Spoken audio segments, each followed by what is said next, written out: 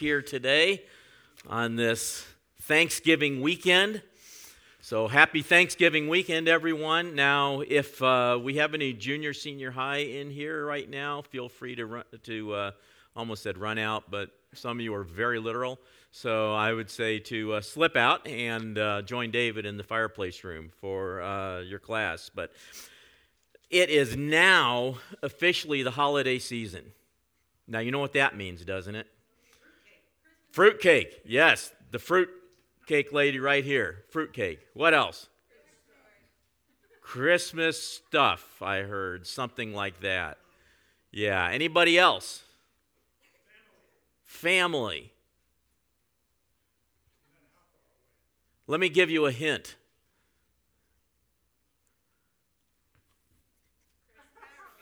Christmas music, Christmas carols. Yeah, you're free to now listen to all the Christmas music you want, to your heart's desire. You don't have to hide in a closet. You don't have to keep it off social media. You don't have to sneak around and listen to it. It is officially the holiday season, so you can listen to as much as you want. Some of you already have been and have no respect for proper seasons and started in October. So I don't know, but anyway. Let me ask you something. When you gathered around the Christmas, I'm rocking around the Christmas tree. When you gathered around the Thanksgiving table for a Thanksgiving meal this week, or maybe you had Friendsgiving earlier in the week or whatever, let me just ask a simple question. Did you say grace? You did? You said grace? Good. Good. Is that something you typically do anytime you sit down for a meal? Good. Before you're halfway through it? So you don't have to say something like, Lord, bless this food we just ate, even though our prayer is late, or, I mean, you can, okay, read. I'm getting way off track here. Anyway, lately our 2-year-old grandson, Drew, has really gotten into saying grace, when it's time to eat. Pray, and then, so we'll all pray and say grace, and then, 2 minutes later into the meal, pray, and he'll do that half a dozen times throughout the meal. You just got to stop and pray every time. And it's cute, and I'm thankful that he's being raised to be thankful. I'm glad that he's raised to be thankful, because that's a good thing, isn't it? Being raised to be thankful. Thankfulness is a good thing. All right, that's why we have the holiday. Okay, so. Okay, some of you know, how many, let me just ask this, how many know who my favorite actor is?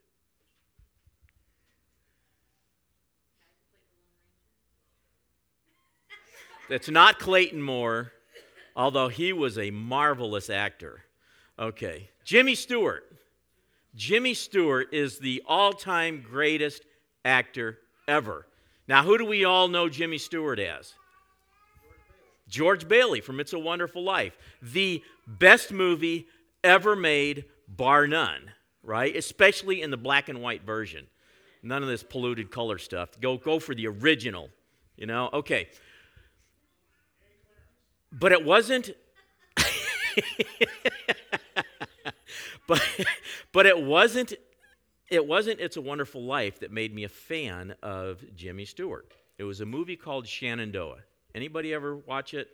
I remember watching that as a kid on an old black and white TV, and I only saw the very end of it. I saw like the last, 20, 30 minutes or something of it.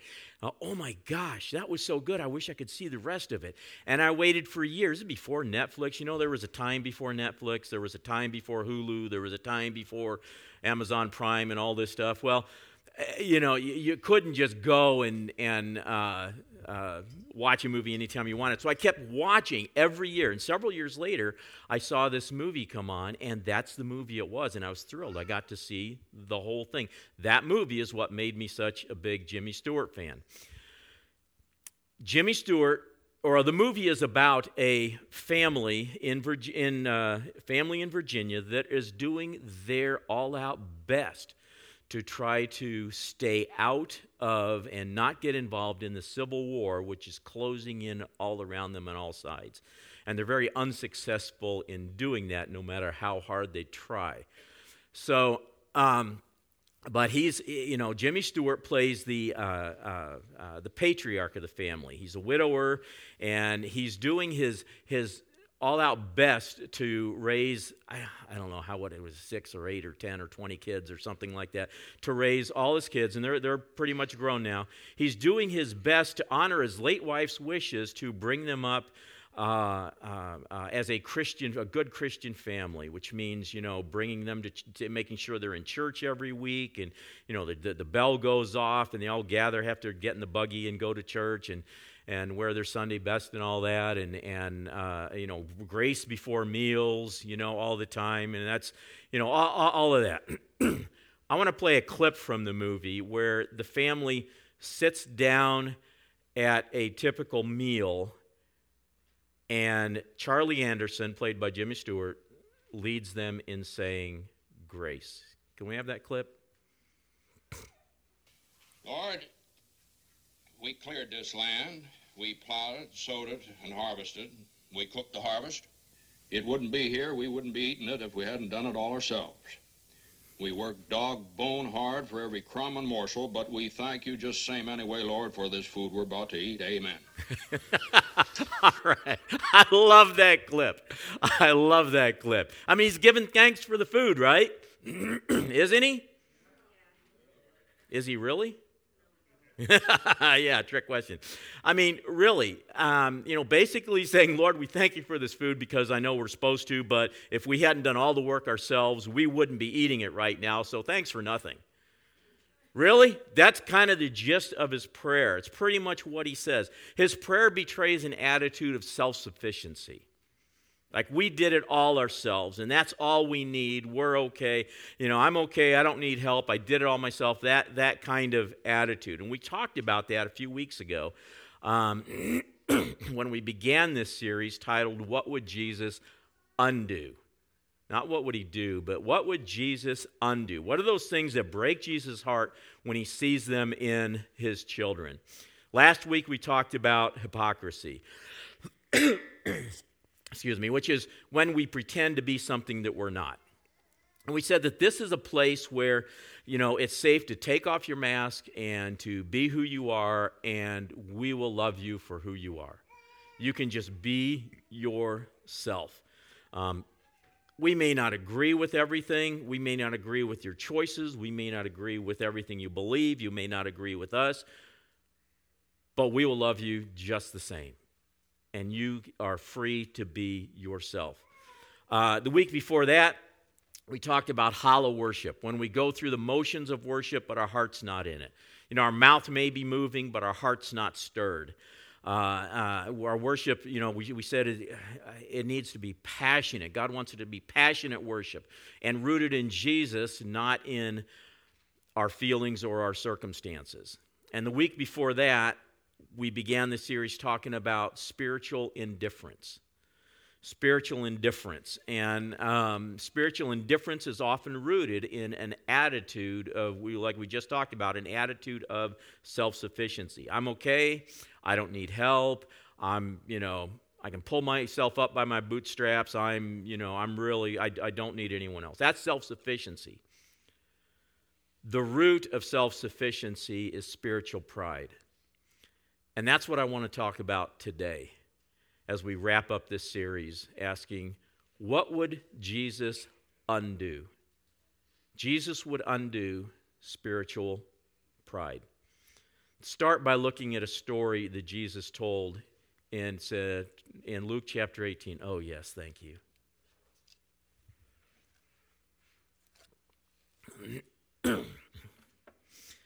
Luke chapter 18, starting verse 9. Then Jesus told this story to some who had great confidence in their own righteousness and scorned everyone else. Now, to start with, we're told the group of people that Jesus is telling this story to. He's talking to self-righteous, judgmental people. Right? I would ask you if you know anybody like that, but I don't want you to raise your hands because I don't want you to put you in a place where you would have to judge somebody else. But Jesus is talking to self-righteous, judgmental people. They were confident that they were good people. And they viewed themselves as better than anyone else. And so verse 10, Jesus said, 2 men went to the temple to pray. One was a Pharisee. The other was a despised tax collector. Kind of like that. Right? That's how the people viewed tax collectors. You'd be hard-pressed to get any more of a contrast between groups of people than the Pharisees, who prided themselves in following the letter or the law to a T, every single detail, and tax collectors, on the other hand, who were seen as cheats and sinners. I mean, you didn't get much lower than that. Verse 11, the Pharisee stood by himself and prayed this prayer. I thank you, God, that I'm not like other people, cheaters, sinners, adulterers. I'm certainly not like that tax collector. I fast twice a week, and I give you 1/10 of all my income. Wow. That's a perfect example of spiritual pride. Does all the right things. Look at me, God. Look at me. I'm fasting. Boy, I'm hungry, but I'm fasting for you, Lord. And I'm faithful to give my tithe every week. And Lord, I hope you notice I'm not doing the things like, all those other people are doing. I'm better than that. I'm respectable. Thank you, God, that I'm not like them. I mean, I'm better than that. You're lucky to have me on your team. Like we said before, it's not that the things being done are wrong things. It's the heart that's the issue. It's the heart that's not right. And if the heart's not right, nothing is. This Thanksgiving weekend, is all about being grateful and all about showing gratitude, something we should do every single day, day in and day out of our lives, all day long, all year long, not just on a holiday. But spiritual pride and gratitude are two things that cannot coexist. See, the spiritually proud heart says, aren't you lucky I'm here? What would you do without me? I'm here to save the day, God. I'm your guy. Spiritually proud heart says, thank you, Lord, for the blessings that I have worked so hard to earn. I certainly deserve them, don't I? Looks at other people and other whole groups of people and says, I'm better than them. Or if it doesn't actually say it, at least that's the attitude of the heart. A grateful heart's the opposite. A grateful heart says, thank you, Lord, for giving me the opportunity to approach you, because I certainly don't deserve it. Thank you, Lord, for giving me the opportunity to serve you. I did nothing to deserve it, but I appreciate it. What can I do now? How can I serve now? What can I do, Lord? See, the spiritually proud heart is interested in position and status and how it looks to other people. It's more interested in being served than it is in serving others. That's a spiritually proud heart. When I first started in ministry, probably 35 plus years ago, or however long it's been, I had a license. I had a piece of paper that said I was a minister of the gospel. I was young, didn't have a clue what I was doing, but I had a paper that said I was a minister of the gospel.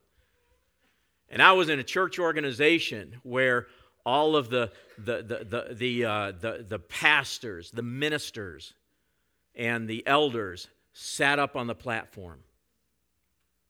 All right? You ever been in one of those churches? They're all sitting up on the platform over here.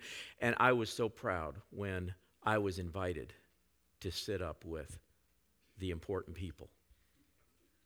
Never mind, I was in a little storefront that, with folding chairs, but we had a platform that was this high, and I remember I was invited to sit in one of the comfy chairs up front. my suit, my tie. Yeah, I had arrived. I felt important. I felt like I was somebody, and I was. I was somebody who was filled with spiritual pride. But thank God he delivered me from that. As I came into the vineyard, God changed my heart. And I couldn't give a rip anymore about titles, about position. I just want God to use me. I want him to do with me whatever he can. And I mean that. I just want to see him change lives. And if he'll let me be a part of that, I want to be a part of it.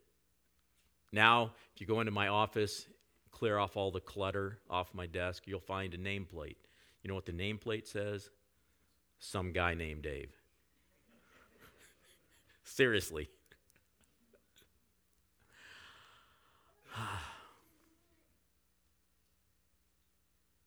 See, God's changed my heart. And it doesn't matter whether I'm preaching, and I love to share the gospel, but it doesn't matter if I'm preaching or if I'm mopping bathroom floors. As long as I get to serve in some way, I'm happy. I'm happy. Spiritual pride robs you of that. When you're full of spiritual pride, instead of seeing the good things in your life as a gift from God, you begin to see yourself as a gift to God. God, you're so lucky to have me on your side. Kingdom of God is going to advance so much because of my efforts, because of my gifting, because of what I do. It doesn't take long to get that knocked out of you. See, spiritual pride promises three things. It promises self-sufficiency. I've got what it takes. I don't need anyone's help. I've got this. I don't need anyone's advice. I know what's best. Spiritual pride promises self-importance. Things would fall apart around here without me. I mean, what would everyone do if I wasn't here? And spiritual pride promises self-exaltation. Look at me. I'm better than that person. I'm more talented. I'm more gifted. I'm better dressed, better looking. Never fell for that one. What was that? Now I'm stretching. Yeah. See, you get knocked down real quick. With spiritual pride, you see, everything is about me. Everything is about self. I want people to see me. I'm the focus. That's spiritual pride. The problem with that is when we're full of ourselves, there's no room for God.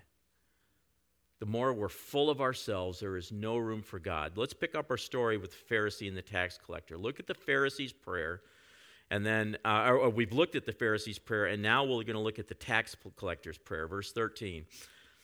But the tax collector stood at a distance and dared not even lift his eyes to heaven as he prayed. Instead, he beat his chest in sorrow, saying, "O God, be merciful to me, a sinner." I tell you, this sinner, not the Pharisee, returned home justified before God. For those who exalt themselves will be humbled, and those who humble themselves will be exalted. The Pharisee's prayer was all full of all the good things that he did. And his attitude was, after all I've done for you, I deserve for you to answer my prayer. You should be grateful for me. Whereas the tax collector's attitude was the opposite. He was fully aware that he didn't deserve anything. He wasn't asking for justice. He was asking for mercy. The Pharisee was all about himself. See, when John the Baptist came in the scene and he started preaching that people should repent and be baptized, and he developed quite a following. People, flocking to him to hear him preach and to, gather around him. And then Jesus comes along, and when Jesus began his ministry, people started following after him. And some of John's disciples began, pointing something out to John and saying, look, all the people that they're all starting to follow Jesus now. What are you going to do about it? I mean, if everybody goes after Jesus, you're not going to have any disciples left. What are we going to do about this? And John answered them by saying, that's the whole point. It's not about me. It's about Jesus. I'm just here to point to him. He must become greater and greater. I must become less and less. We must become less of ourselves, because when we're full of ourselves, there's no room for God. But when we empty ourselves, we're in the perfect position to be filled by God's grace. When we empty ourselves, we are in the perfect position to be filled by God's grace. When something is filled, say you've got a bucket or a vase, some kind of vessel, when something is filled, there's no room for anything else to fit in it. And the Pharisee came to God full of himself, full of his accomplishments, full of his good works, full of his own righteousness, his own goodness. There's no room for God because there was way too much of himself. But when a vessel is empty,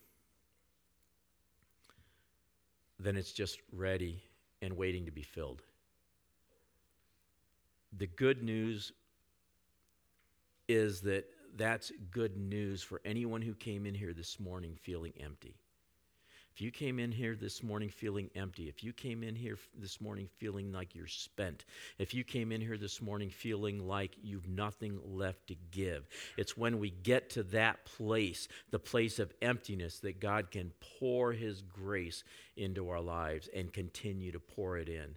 You just have to know where to go to get filled.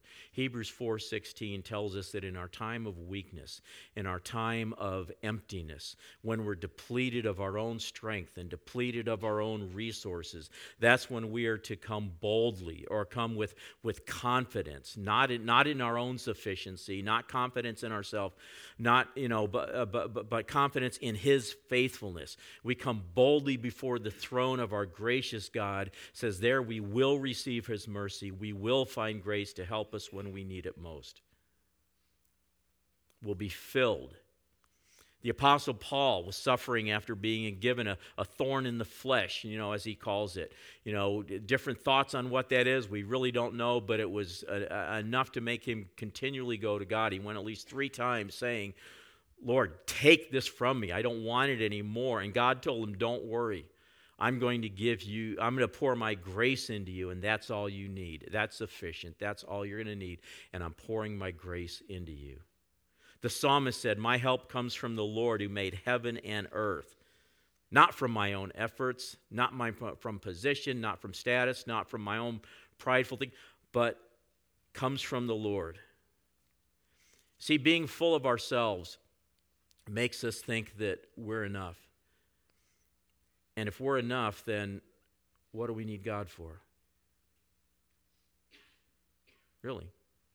If we are enough, what do we need God for? And sometimes we can come into church like that, thinking, well, I'm going because it's the right thing, but I'm doing okay by myself. It's when you're empty and you come to the place of acknowledging your need for God. And by doing so,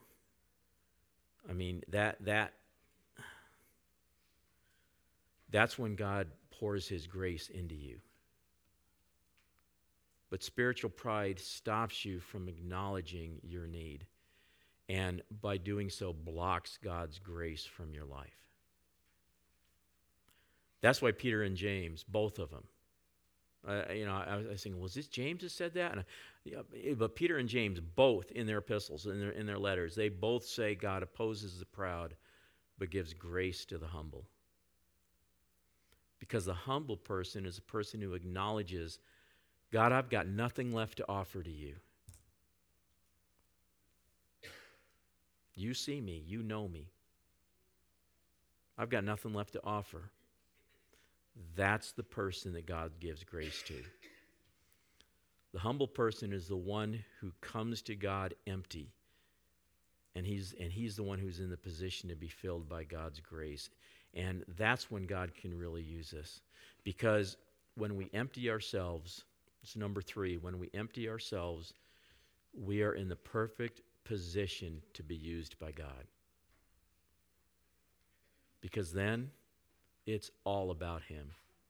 When you come to Jesus empty, that's when he can use you, because then there's none of your own stuff to get in the way and to cloud things up. See, God's plan is to use you. And God's plan is to use every one of us in a greater way than we've ever imagined to accomplish his work. He wants to use us. He wants to work through us. But spiritual pride hinders that. Because pride is all about my glory and humility is all about God's glory. See, our lives are a reflection of God. Our lives let God's light shine through us. And the more we're filled with pride, the less we reflect the glory and the goodness of God, the less the glory and the goodness of God shine through us. Our lives are for the light of Jesus to shine through us, and the more pride gets in the way, it's like a cloudy film that just covers and blocks people from being able to see. I love to watch meteor showers. Anybody else? I love to watch meteor showers. When I hear, what is it? Is it the Perseid meteor showers or whatever, August 11th and 12th? Is that the one?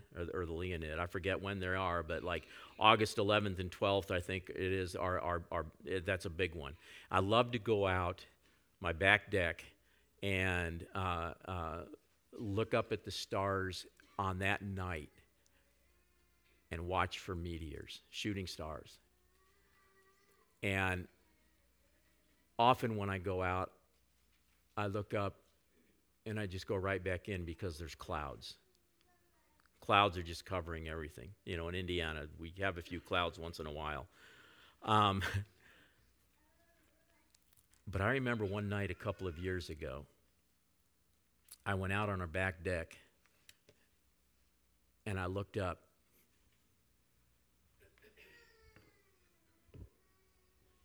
Walked out the door. I'm looking up. There's one. There's one over there. There's another one. There's another one. And then suddenly, I'm just looking straight up like this, you know, making my neck do something it was never meant to do.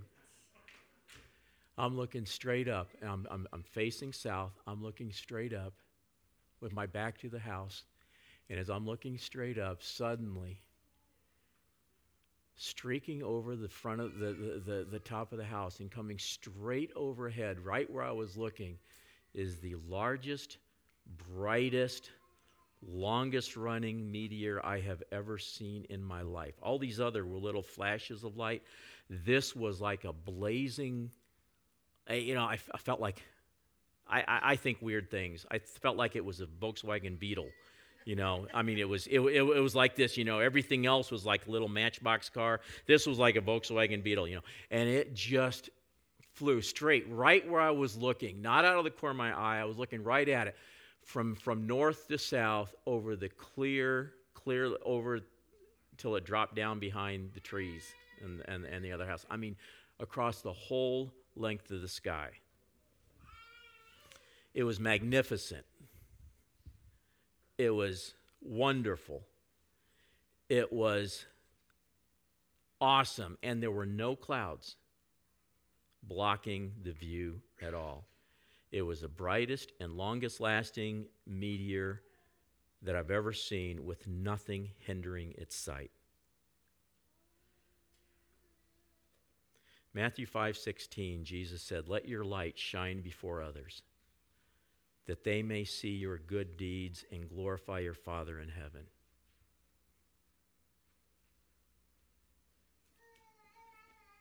The Apostle Paul said in Philippians 2:15, "Live clean, innocent lives as children of God, shining like bright lights in a world full of crooked and perverse people." What would Jesus undo? As Jesus looks at his church, his worldwide church, as he looks at his people, as he looks at the children he loves so much, what would he undo? He would undo spiritual indifference. He would undo hollow worship. He would undo hypocrisy. And he would undo spiritual pride. To the degree that those things are undone in the church, God's light and God's glory will shine through us, piercing the darkest of nights, that anybody around us wouldn't help but to be able to notice the light of God in God's church. See, the reason that Jesus would undo all of these things is because they cloud his glory and his light from a world that he so desperately wants to reveal himself to and is revealing himself to.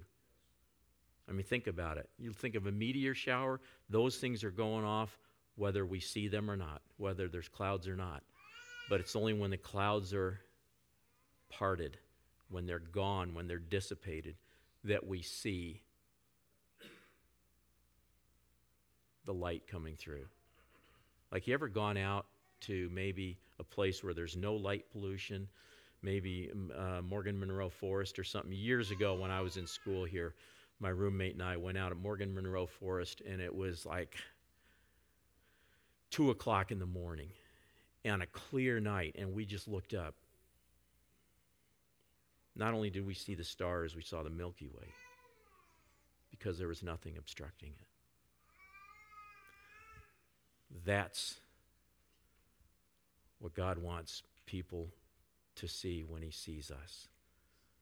So let's get rid of the clouds. Let's let Jesus undo in our hearts what he wants to undo. Can we have the worship team come up?